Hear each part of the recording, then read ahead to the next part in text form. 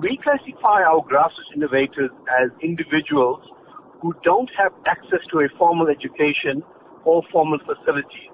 And in the South African context, we have many of these individuals, mainly because a lot of the South African population is rurally based. The reason we're looking for them is that we want to provide them with the support that's required to grow their ideas to a more commercial environment where it allows these innovators to now become entrepreneurs to create new opportunities for themselves. Can you tell us about the types of innovators that you are looking for? This is an innovator who operates out of a township in Gauteng, and he decided to bring up this innovation because he could see that the youth in his area were having a problem with transportation, getting to and from where they needed to go.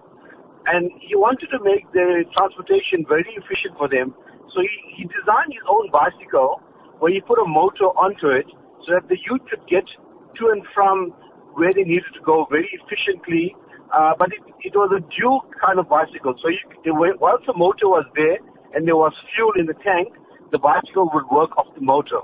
If the fuel ran out, the bicycle could then be pedaled. And this bicycle could get up to 60 kilometers per hour over a small range. And why we try to support somebody like this? Because he's looking at an innovation that is relevant to his community, that is relevant to his area, but it's innovative because it's not just about the motor and the bicycle. He makes the bicycle to the needs of the person who's going to be riding it. So, Ashley, how do people get in touch with you? Well, we have a website, which is called www.tliu.co.za.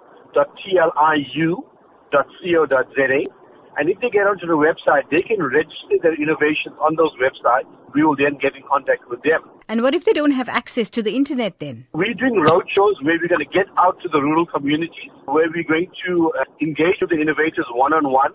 We're going to create manual means for them to engage with us. We're also going to take out our people to register them on our site in those rural areas.